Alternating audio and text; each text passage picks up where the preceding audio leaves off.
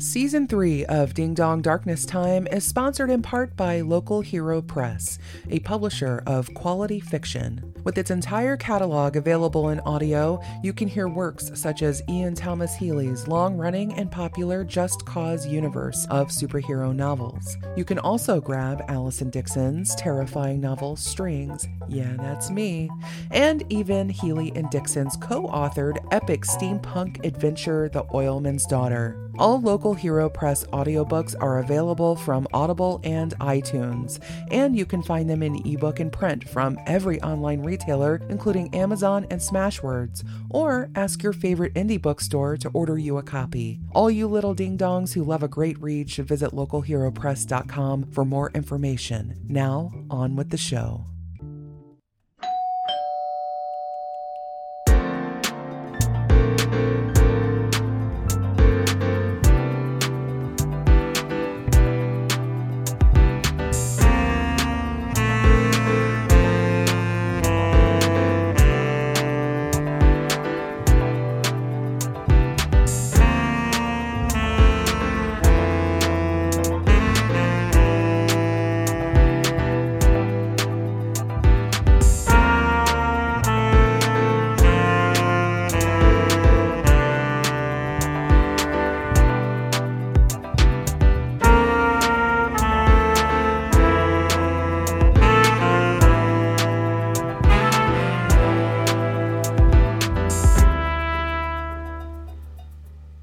Howdy do, my hyped up hellions. It's Ding Dong Darkness Time, your one-stop shop for all things WTH. I'm your host, Allison Dixon, here to bring you another episode on cults. Now, I'm no stranger to rolling solo here, as many of you know, but today is going to be a little different because this isn't a Ding Dong Ditch episode. I'm treading water into the deep end all by my lonesome for the first time, doing a full-length episode. As I've mentioned previously, the new format of this show is going to be a little more dynamic.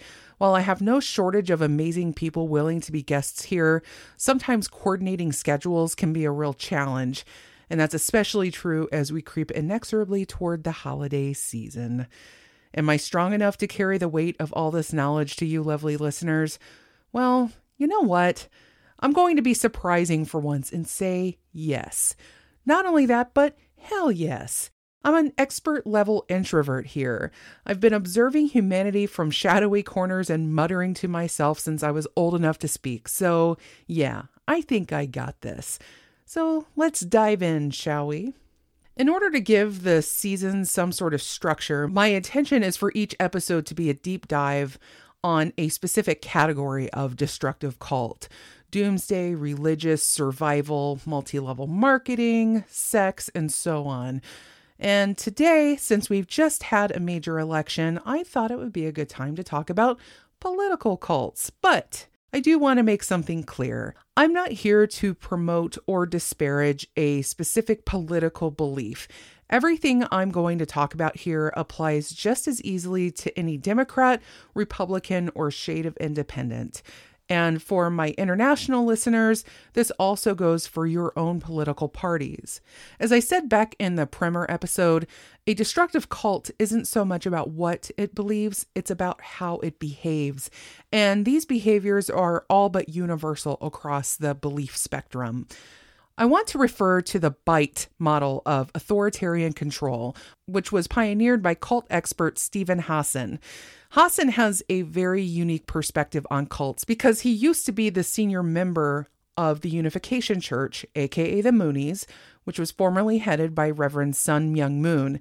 In the 1970s, Hassan was rescued from the Moonies by his family after experiencing a near-fatal car accident caused by him falling asleep behind the wheel after days of sleep deprivation from cult activities.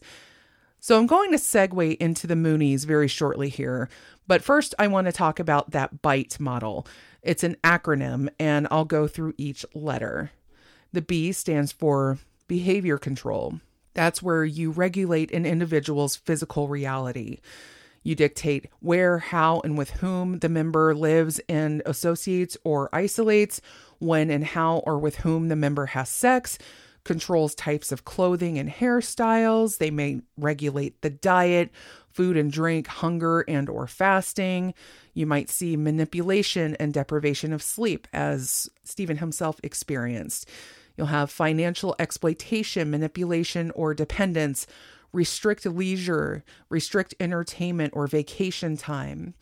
Major time spent with group indoctrination and rituals and or self-indoctrination, including the internet. They regulate permission required for major decisions. There will be rewards and punishment used to modify behaviors, both positive and negative.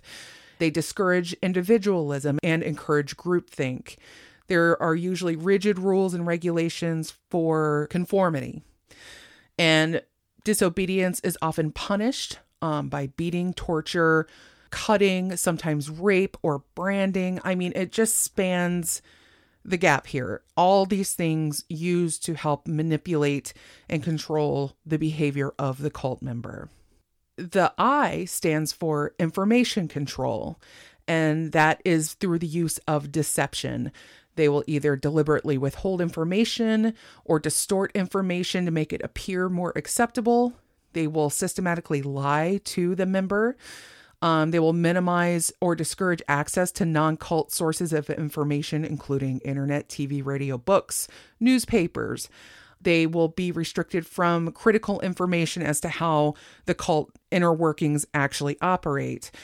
And they'll often keep members so busy that they don't have time to think for themselves or investigate things any further.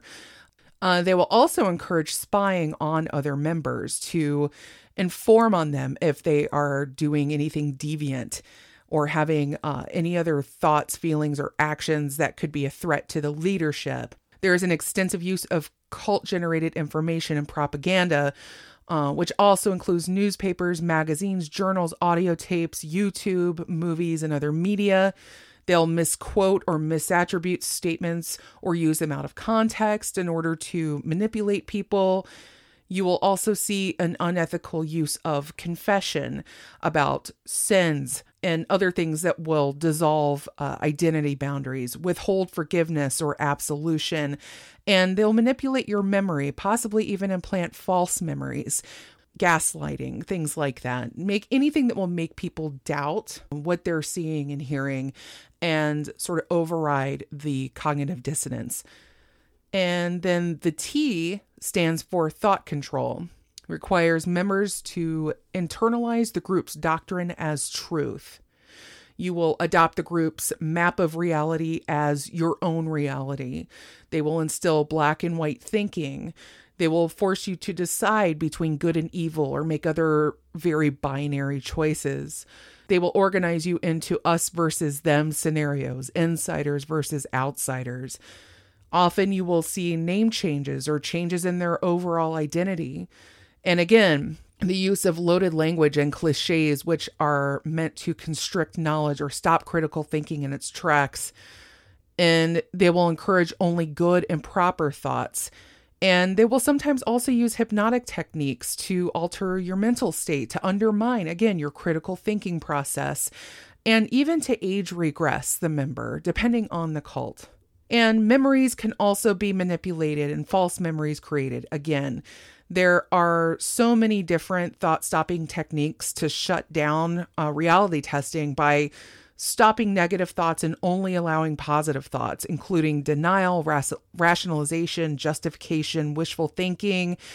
They will do things like chanting, meditating, praying, speaking in tongues, singing or humming, any of that sort of internal language that makes you feel part of the group and that reinforces it in your brain. The repetition is part of the indoctrination process.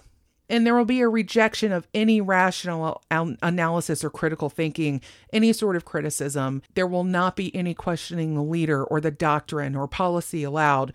Labeling alternative belief systems as illegitimate or evil or not useful. Essentially, these are all the ways that your mind becomes completely indoctrinated by the cult, by controlling your thoughts and stopping your critical thinking process. And finally, the E stands for emotional control, where they manipulate and narrow your range of feelings. Some of your emotions or your needs will be deemed as evil or wrong or selfish. And they'll teach you to stop your emotions or block your feelings of regret or missing your friends and family or any other doubt or anger or resentment you might have. And they'll make you feel like your problems are your fault and that it's not the leader or the group causing you to feel this way. It's your own inadequacy. You're not trying hard enough. And they'll promote those feelings of guilt or unworthiness in order to enhance your dependency on them. I have it all wrong. Please help me figure out how to set it right. And you become more dependent on them.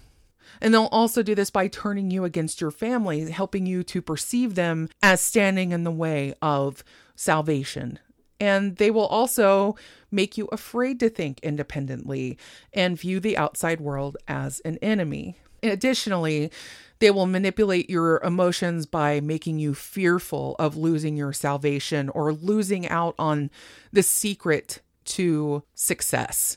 So that's the bite model. And Hassan also says on this list that he has on his website, freedomofmind.com, that destructive mind control can be determined when the overall effect of these four components promotes dependency and obedience to some leader or cause. It is not necessary for every single item that I've mentioned here to be present in order for mind control techniques to be happening here. And another thing that he emphasizes is that this is neither inherently good or evil. If mind control techniques used to empower a person to have more choice and authority for their life, for themselves, the effects of this can be beneficial. He uses benevolent mind control to help people quit smoking, for instance, as long as it doesn't affect their other behavior. Mind control becomes destructive whenever it undermines a person's ability to think and act independently. There's always that risk there whenever you start engaging in some of this repeated ritualistic behavior. And it's something you always kind of have to stop yourself and check yourself and say, am I thinking for myself? Am I becoming more entwined with this sort of destructive thinking process? And as I said before, the bite model can be applied to most organizations considered destructive cults, but political cults are uniquely dangerous. When authoritarian organizations hell-bent on mind control infiltrate governments, the cult is no longer isolated in a danger only to itself and its members. It becomes dangerous for everyone, including people who've never even heard of the cult. If you're just the citizen of a country whose leadership has fallen under the influence or is at least willing to do the bidding of a powerful cult in exchange for money and increased power, the consequences can be detrimental and even deadly. Already, I can feel a lot of you wanting me to talk about perhaps the most famous contemporary version of such a cult at work across the globe today, QAnon. After all, we have current members of Congress and even a former president regularly giving shout-outs to followers of Q. It was a main driving force for the deadly attack on the nation's capital on January 6, 2021. And the cult is so insidious, it's difficult to even gauge the true scale of its following. We only know that thanks to the engine of social media, beliefs such as the world being controlled by a deep state consisting of Satan-worshipping pedophiles have been able to spread farther and wider than they ever would have otherwise. That said, I do firmly believe that while we have our eyes on the insane, delusional right-wing antics of QAnon, simply because they're currently the loudest and shiniest in the pack, we're taking our eyes off of other organizations that have spent the last several decades insinuating themselves among us under the guise of a benign and benevolent religious organization, one that appears to be a strong advocate for democracy, peace, and family values. Those are the sorts of buzzwords that bend the ear of almost any politician, especially if that group has money to throw their way. And boy, do they ever. This organization is known under a few names, the first being Holy Spirit Association for the Unification of World Christianity. That's a bit of a mouthful. Then in 1994, it changed its name to the Family Federation for World Peace and Unification. It's more commonly referred to as the Unification Church, but it's also more widely known as the Moonies because of the name of its founder, Reverend Sun Myung Moon. The term Moonie was coined by the media in the 1970s and was embraced for some time by Moon himself, but eventually they came to see it as pejorative and went through a huge PR campaign to scrub it away.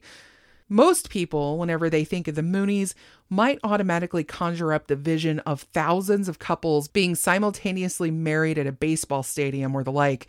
I'll definitely talk about those blessing ceremonies in a bit, but first let's lay down the brass tacks. Sun Myung Moon was not the man's original name. He was born Mun Yong Myung in 1920, and please forgive me for mispronouncing any of these names, by the way. Originally, his family were Confucianists, but they converted to Christianity and joined the Presbyterian Church when Moon was around 10 years old. He and his first wife practiced and preached together and worked on unification efforts between North and South Korea. Moon traveled alone to North Korea on a mission in 1945, where he was arrested for being a spy for the South and sentenced to 5 years in a labor camp. And it seems like this prison sentence, as well as the Korean War, seem to have sown the seed of Moon's strong anti-communist sentiments. He came to see the Cold War as a fight between God and Satan. I'm sure you can piece together which side he saw himself and God on. But not only that, his home country being literally divided by these forces served his view that Korea was the front line of this spiritual war. A few years after that, he was released. He founded the Holy Spirit Association for the Unification of World Christianity in South Korea in 1954. I should note, however, that a year prior to that, he divorced his first wife. It wouldn't be until 1960 when he would marry the woman that became the true mother to his true father, Hak Ja-han. They are known to their adherents as the true parents. So what do these folks believe exactly? I need to boil this down to the basics because this is only going to be one episode and I don't want it to be 4 hours long. And to be frank, you'd have to join the cult to get the fuller scope of all the Moonie teachings. But I think we can definitely give you the main idea here. So Moon devised a text called The Divine Principle, which seeks to unite all religions into one overarching theology, with Moon, of course, having appointed himself as the Messiah. Not so much as a replacement for Jesus as a successor sent to complete the work Jesus failed to do because he was crucified. If you ever wondered how you could somehow come off more egomaniacal than someone literally calling themselves Jesus Christ, there you go. Anyway, if you wondered whether Eve takes the brunt of the blame for the fall of humanity, you won't be disappointed.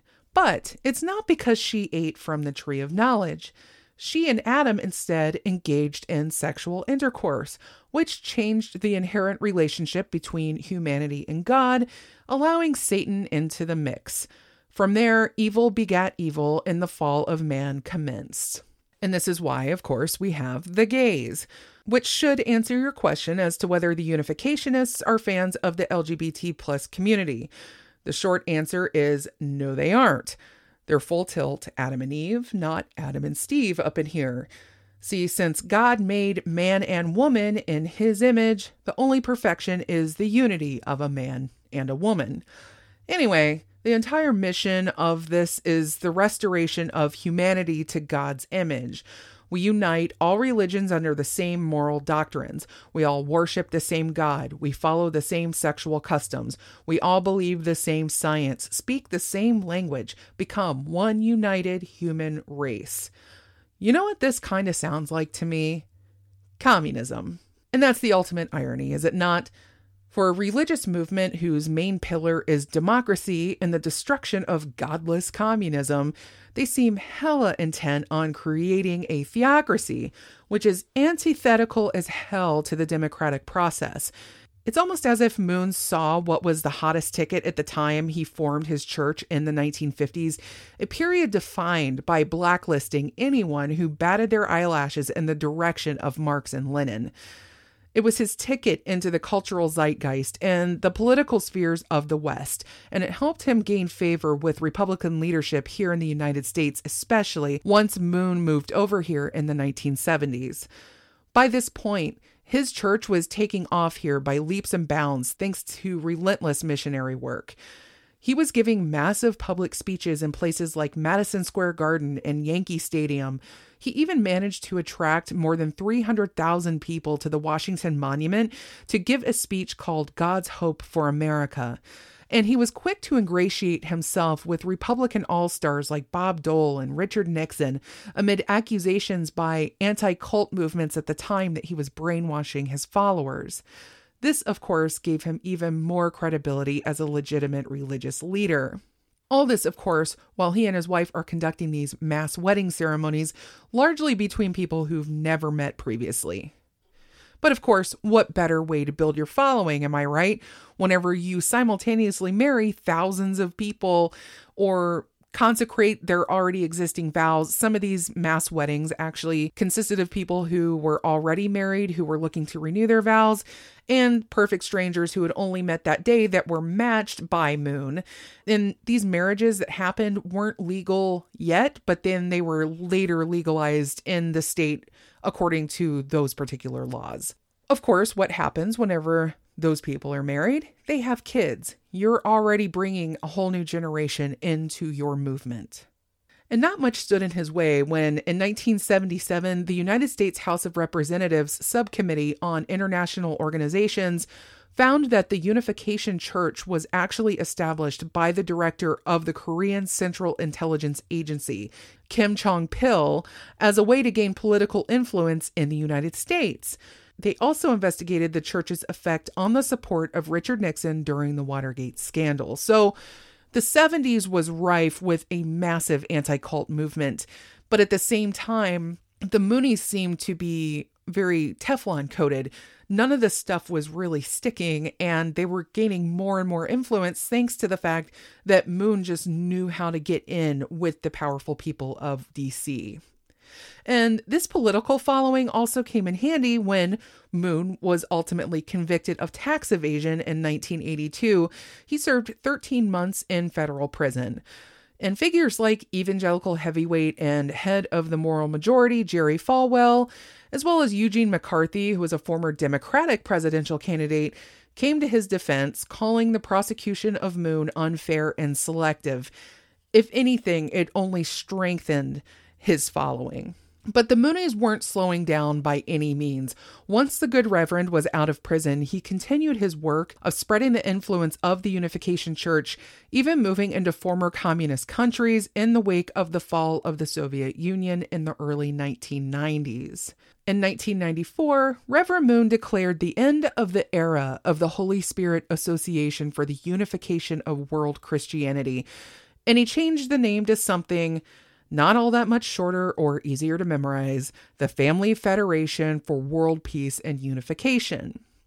The aim of this change was to bring people from other religions into the Moonie fold, in particular, those who shared the church's deeply conservative worldview. The media criticized the organization for being a theocratic powerhouse that is dumping largely foreign money into far-right political operations, not only here in the United States, but abroad. Moon was largely reported to have a personal relationship with on-again, off-again Israeli Prime Minister Benjamin Netanyahu. Indeed, the Unification Church's influence is so wide that their events, usually held under the name of one of the church's many front groups intended to disguise them as non-sectarian, have been attended by the likes of President George H.W. Bush and Barbara Bush at a major event in Tokyo in 1994. And also the Unification Church donated over $1 million to the George Bush Library. But it continues well into today, even a decade after Reverend Moon's death from pneumonia in 2012. His wife, Hak Ja-han, and several of their 14 children continue to run various offshoots of the church today. Mike Pence, former Secretary of State Mike Pompeo, and former House Speaker Newt Gingrich gave speeches at an event in 2021, which claimed the era of Christianity is over. By that, of course, they mean that the New Testament has failed, and the only recourse is for the Unification Church and its tenets to replace Christianity. Newt Gingrich was also there to lend praise to the Washington Times newspaper, which Reverend Moon founded to be a mouthpiece for the church and its aims. And I want to make something very clear here. These leaders who are attending these events, they're getting massive speaking fees. When George H.W. Bush spoke at one of these events in the 90s, he made over $800,000, which after some criticism, he actually donated. But a lot of these other people are not even releasing the amount of money that they've made, because I think they know that it would be horrifying to many people, but they are in effect doing it for the money, for the power. They're not necessarily believers in any of the religion that is being espoused here.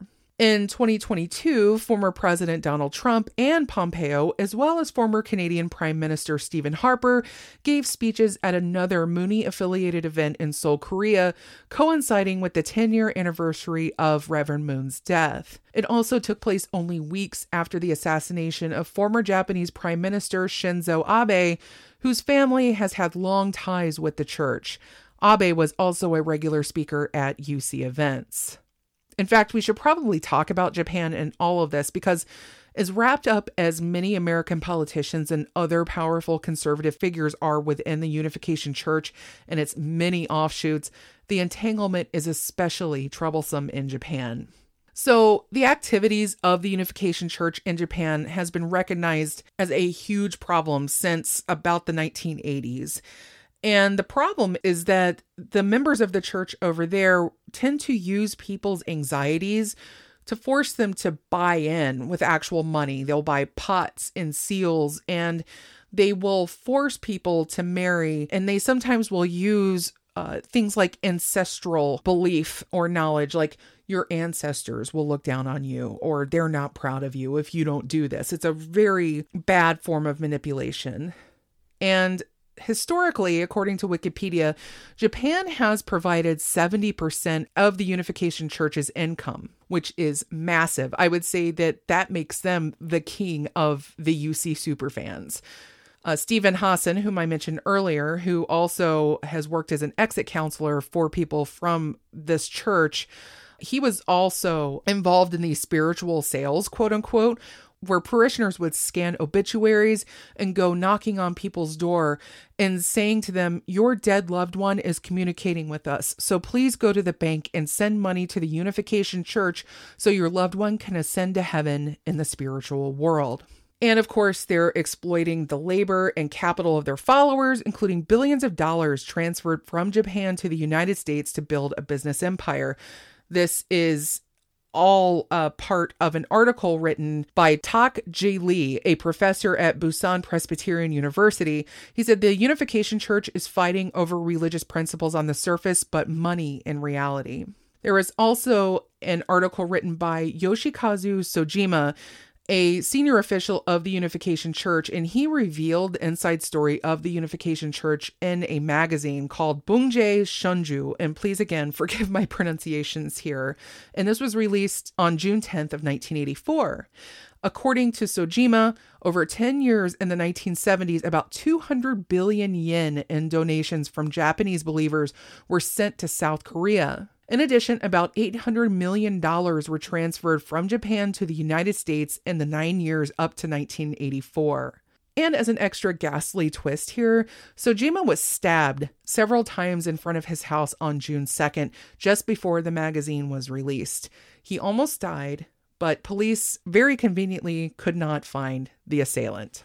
In 1987, about 300 lawyers in Japan apparently set up an organization called the National Network of Lawyers Against Spiritual Sales to help people who were forced to make expensive donations or forced to buy expensive things like pots and seals. I had to look up to see what a seal was, and it's actually a carved emblem that's used, of course, to like seal a package. If you think of like a wax seal, it is an emblem designed to represent the entity sending that document or that package. And apparently these are very important to protect the authenticity of something as well. And so they would sell these items to people in Japan. Anyway, according to statistics compiled by the lawyers between 1987 and 2021, the association and local government consumer centers received 34,537 complaints alleging that the Unification Church had forced them to make unreasonably large donations or to spend large amounts of money amounting to about 123.7 billion yen. And I just looked up the conversion rate for 123 billion yen to US dollars, and it's just a little over $881 million. And they've also talked about civil court cases in Japan where they've issued a number of rulings to the Unification Church to pay compensation to the plaintiffs, saying that the missionary work is not legal. There have been also various criminal cases related to church members. In 2009, Tokyo District Court sentenced Unification Church members to prison for forcing victims to buy expensive seals. The court ruled that the missionary work was a pernicious act of forcing the victim to buy a seal immediately after instigating the victim's anxiety by linking the victim's worries with the victim's ancestral past for a long time. So, again, this is some crazy stuff. There is a lot of extortion going on, a lot of coercion going on, and a lot of money flowing into the Unification Church's coffers. The National Network of Lawyers Against Spiritual Sales reported that victims were cheated out of about 300 million yen in 2021. And Hiroshima Yamaguchi, a lawyer for that network, refuted the claim made by the Unification Church at the press conference, saying the Unification Church should consider the pain and tragedy of the families and its followers. The Unification Church has bankrupted many of its followers. Another lawyer, Yasao Kawai, accused Japanese politicians and administrators of taking no action against the Unification Church, which disintegrates families for more than 30 years.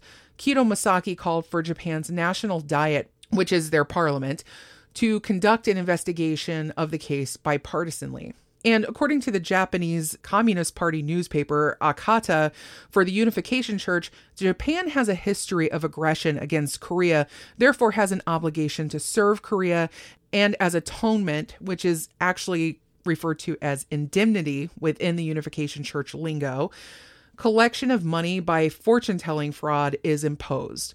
And according to the National Association of Parents of Victims of Moonism, that's the name of the organization, it was formed by parents of Unification Church members. The Unification Church's doctrines make Japanese people the target of Unification Church's fundraising efforts by disseminating a doctrine which depicts Korea as the Adam nation and Japan as the Eve nation that committed sins and therefore is obliged to pay money to the people of Korea. This is mind-boggling to me. According to Hassan, Moon's theology is that Korea is the Adam country, the home of the ruling race, destined to rule the world, and Japan is the Eve country, subordinate to Korea. According to him, the church preached that Moon was appointed to save humanity after Eve fell from grace by having sexual relations with Satan. Again, what is it with these women? Am I right? According to Yoshifu Arita, a former journalist and member of the House of Counselors who is investigating the Unification Church, the church is taking advantage of Japanese youth's sense of guilt for Japan's colonial rule of Korea and defrauding them of money. So we really get a sense of how deeply entwined Japan is with Korea, and it has everything to do with their very deep history together, as with colonialism and war and all that. It is a very kind of messed up form of manipulating an entire country of people, like one country manipulating the other, saying, hey, you owe us. That leads directly to, and this leads directly to the assassination of former Prime Minister of Japan, Shinzo Abe, whom I mentioned before, has had ties with the Unification Church. And also his grandfather was a big member. And in 2019, that National Network of Lawyers Against Spiritual Sales released a document protesting Abe sending congratulatory messages to events organized by the Unification Church and its affiliated organizations. And they have feared that Abe's message would give authority to the Unification Church and encourage its quote-unquote antisocial activities. So in July of 2022, Abe was assassinated by a young man named Tetsuya Yamagami. And his motives were apparently not politically motivated. It was also the fact that he strongly believed the Unification Church ruined his life because his mother was forced to make large donations to the church.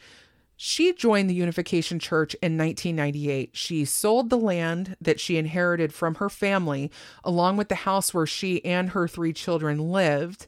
In June of 1999, she ended up donating about 100 million yen, or about $720,000, to the Unification Church. That's just one donation, just to give you an idea of how much money these people are bringing in. And this donation, of course, led to her family's bankruptcy in 2002. Additionally, Yamagami was unable to attend college because he couldn't afford it, even though he went to a prestigious high school. And his brother and father would end up committing suicide. He stated that his plan was actually to assassinate Hak Ja-han, the widow of Sun Myung-moon, but he wasn't able to get close enough to her. And so he set his sights then on Shinzo Abe, because he believed that Abe and his grandfather, Nobusuke Kishi, would spread the Unification Church further in Japan. And so he decided to kill Abe after discovering online that Abe had sent video messages to the Unification Church and their related organizations. So we're already seeing all the ways in which this organization led to the assassination of a major world leader by somebody whose very life was destroyed by this organization. And as of now, apparently the current ruling party in Japan, of which Shinzo Abe was the member, that would be the far-right Liberal Democratic Party, which sounds like a very much a contradiction in terms in this country. They have announced that it will expel its members if they don't break ties with the Unification Church. They are starting to fully own up to the fact that the church was responsible for Abe's assassination, as well as for countless ruined lives. So it's a lot, right? And would you believe that I've only begun to scratch the surface here? I've only mentioned the political influence because the intention of this episode is to highlight a political cult. But I haven't even really delved into the human costs here. The countless families who lost their loved ones after being shunned as non-believers. The generations of children born directly into this organization from parents who were paired as strangers at these mass weddings, many of whom spent years in enforced work programs, selling flowers on street corners, or even more hard labor as a way to garner new recruits. And there are so many sad stories that I uncovered from former members who dealt with anorexia, addiction, and so much more after they tried to sever their ties and learn how to function in a world outside the cult. And there's also the Byzantine kingdom of related organizations and businesses owned by the church, the Family Peace Association, the Universal Peace Federation, several interfaith organizations like the Assembly of World Religions, the Interreligious Federation for World Peace, the American Clergy Leadership Conference, a dozen or more educational organizations and seminaries, art organization like the New York City Symphony, and various ballet companies and dance schools, both there and abroad. Sports organizations like 2 soccer teams in Brazil and the Peace Cup soccer tournament. They're also involved in the Korean automotive industry. They own hospitals in Japan and Korea. They have their hands in building materials manufacturing. I already mentioned their media empire and Moon's founding of the Washington Times newspaper, but he also established News World Communications, which owned several newspapers published in Spanish-speaking countries and the Middle East. They also once owned the American Life TV cable channel. They also have dozens of organizations aimed at consulting with the United Nations on various religious freedom and other interreligious work. And get this. If you happen to enjoy sushi and you happen to live in a state that isn't adjacent to an ocean, you can probably thank Reverend Moon for that too. Back in the 1970s, when Moon moved here, he wanted to help increase the popularity of sushi in America. At the time, Americans weren't big on the whole raw fish on rice deal, but as Japanese immigration to the U.S. picked up, Moon saw an opportunity to bring tuna to the people. He gave a major speech/sermon in New York called The Way of the Tuna, and then bought up a major food conglomerate called True World Foods, which began supplying sushi-grade tuna to restaurants all over the country. Add to the fact that Hollywood celebrities were making sushi a thing, and there you go. True World Foods is still very much in existence and has a location in nearly every American state. You can find a full list of businesses and organizations the church owns or is affiliated with at Stephen Hassan's website, again, freedomofmind.com. I'll have all kinds of links available, by the way, in the show notes. And mind you, all of these companies and organizations I've mentioned here, as well as the dozens of ones that I haven't, have gone a very long way toward funding the aims of the Unification Church, maintaining that huge financial pipeline that funds speakers with the caliber of a U.S. president. But perhaps the most frightening way the Unification Church has remained relevant is the way it's catered to the very modern and recent ultra-right extremism that threatened to overturn the election of 2020.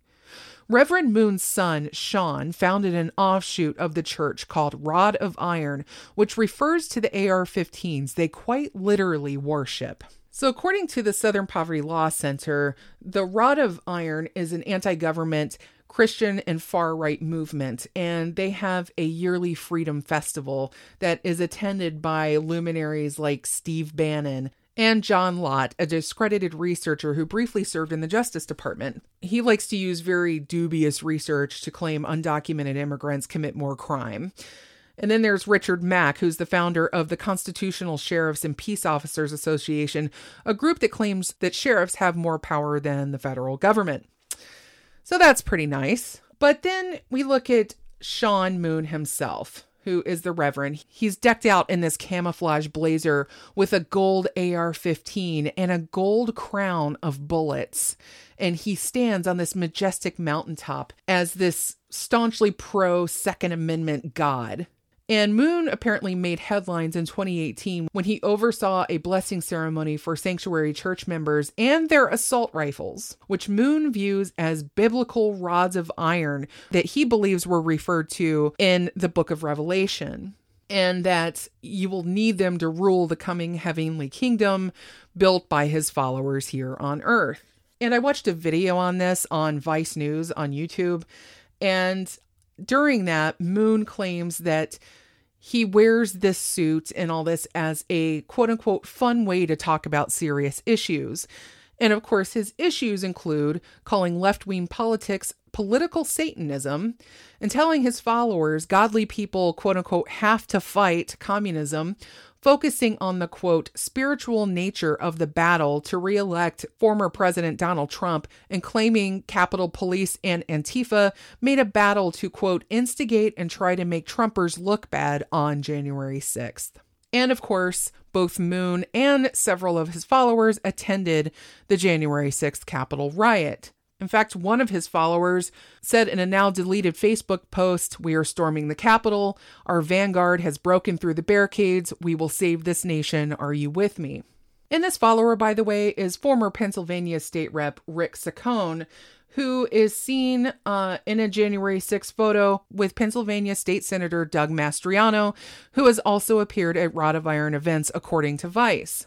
And of course, none of these men have faced any charges for attending the January 6th riot. So the Sanctuary Church has been deemed by various cult experts as a cult. And Rod of Iron Ministries is a, quote, troublesome movement. And of course, various conservative Christian pastors have widely associated with Moon, and they call for a revival of, quote, a black-robed regiment, a group of New England pastors who fought the British in the American Revolution. Moon supports that regiment and wears a black-robed regiment patch on his vest. And according, again, to the Southern Poverty Law Center article, the mixture of Christian pastors and far-right anti-government groups under the Rod of Iron banner is disturbing, said Jonathan Den Hartog, a scholar who specializes in American political and religious history and serves as a chair of history department at Samford University, a private Christian university in Birmingham, Alabama. And of course, the stories about the black-robed regiment have very little grounding in reality. But when you combine the influence and the money and the power of the Moon family and the Moon name with this offshoot, with these very high-profile right-wing people, you can sense that there is a massive tide of right-wing thought and radicalization out there. And it's being forwarded and funded largely by this cult. So this is a very long and winding rabbit hole, as you can see. I'm sure this won't be the only time I mention the Moonies this season, but I certainly hope this was a big enough bite for you to gnaw on. And also, this is but one such organization out to use its massive wealth and influence to buy politicians and elections. And of course, that's without mentioning that many of the politicians themselves have or are creating cults of personality. It's an easy line to cross when you think about it. Politicians in particular have to be charismatic leaders in order to amass voters. And when they combine it with a particular brand of authoritarianism, they can become quite appealing to people who are seeking strength and security from those in charge. From Stalin to Hitler to Chairman Mao and Jair Bolsonaro to Donald Trump, history is filled with the heavy, bloody boot marks of strongmen with fanatical followings who are seeking a taste of their own power and sense of destiny through the work of their leaders. Even George Washington saw the dangers of hyperpartisanship extending into cult-like worship of political figures. It was the main reason he refused to pick a political party during his 2 terms in office. In his farewell address, which was also written with the help of Alexander Hamilton, Washington said, "If Americans cared more about whether their party wins than maintaining democratic structures, a small but artful and enterprising minority of the community could manipulate the masses through a demagogic leader to subvert the power of the people and usurp for themselves the reins of government, destroying afterwards the very engines which have lifted them to unjust dominion." Sometimes I think it would be great to have another George Washington, but in these modern times when cult-like followings seem to be growing about as common as TikTok dances, I'm not so sure that would be a good thing. One last bit before signing off, I'm answering cult questions submitted by listeners. This week's question comes from Renee, who asks what my feeling is on the phrase drinking the Kool-Aid, which refers to the 900 or so people of Jonestown who consumed a cyanide-laced sugary drink and died at the behest of their leader, Jim Jones. Of course, the drink was Flavor Aid, not Kool-Aid, but my general feeling on the saying is it's highly insensitive.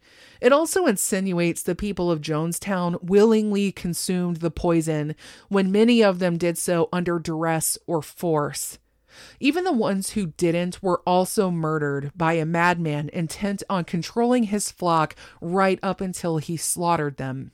I prefer, when using flippant language about a destructive cult, to direct it at their opportunistic, often sociopathic leaders who've mastered all the techniques necessary to control people.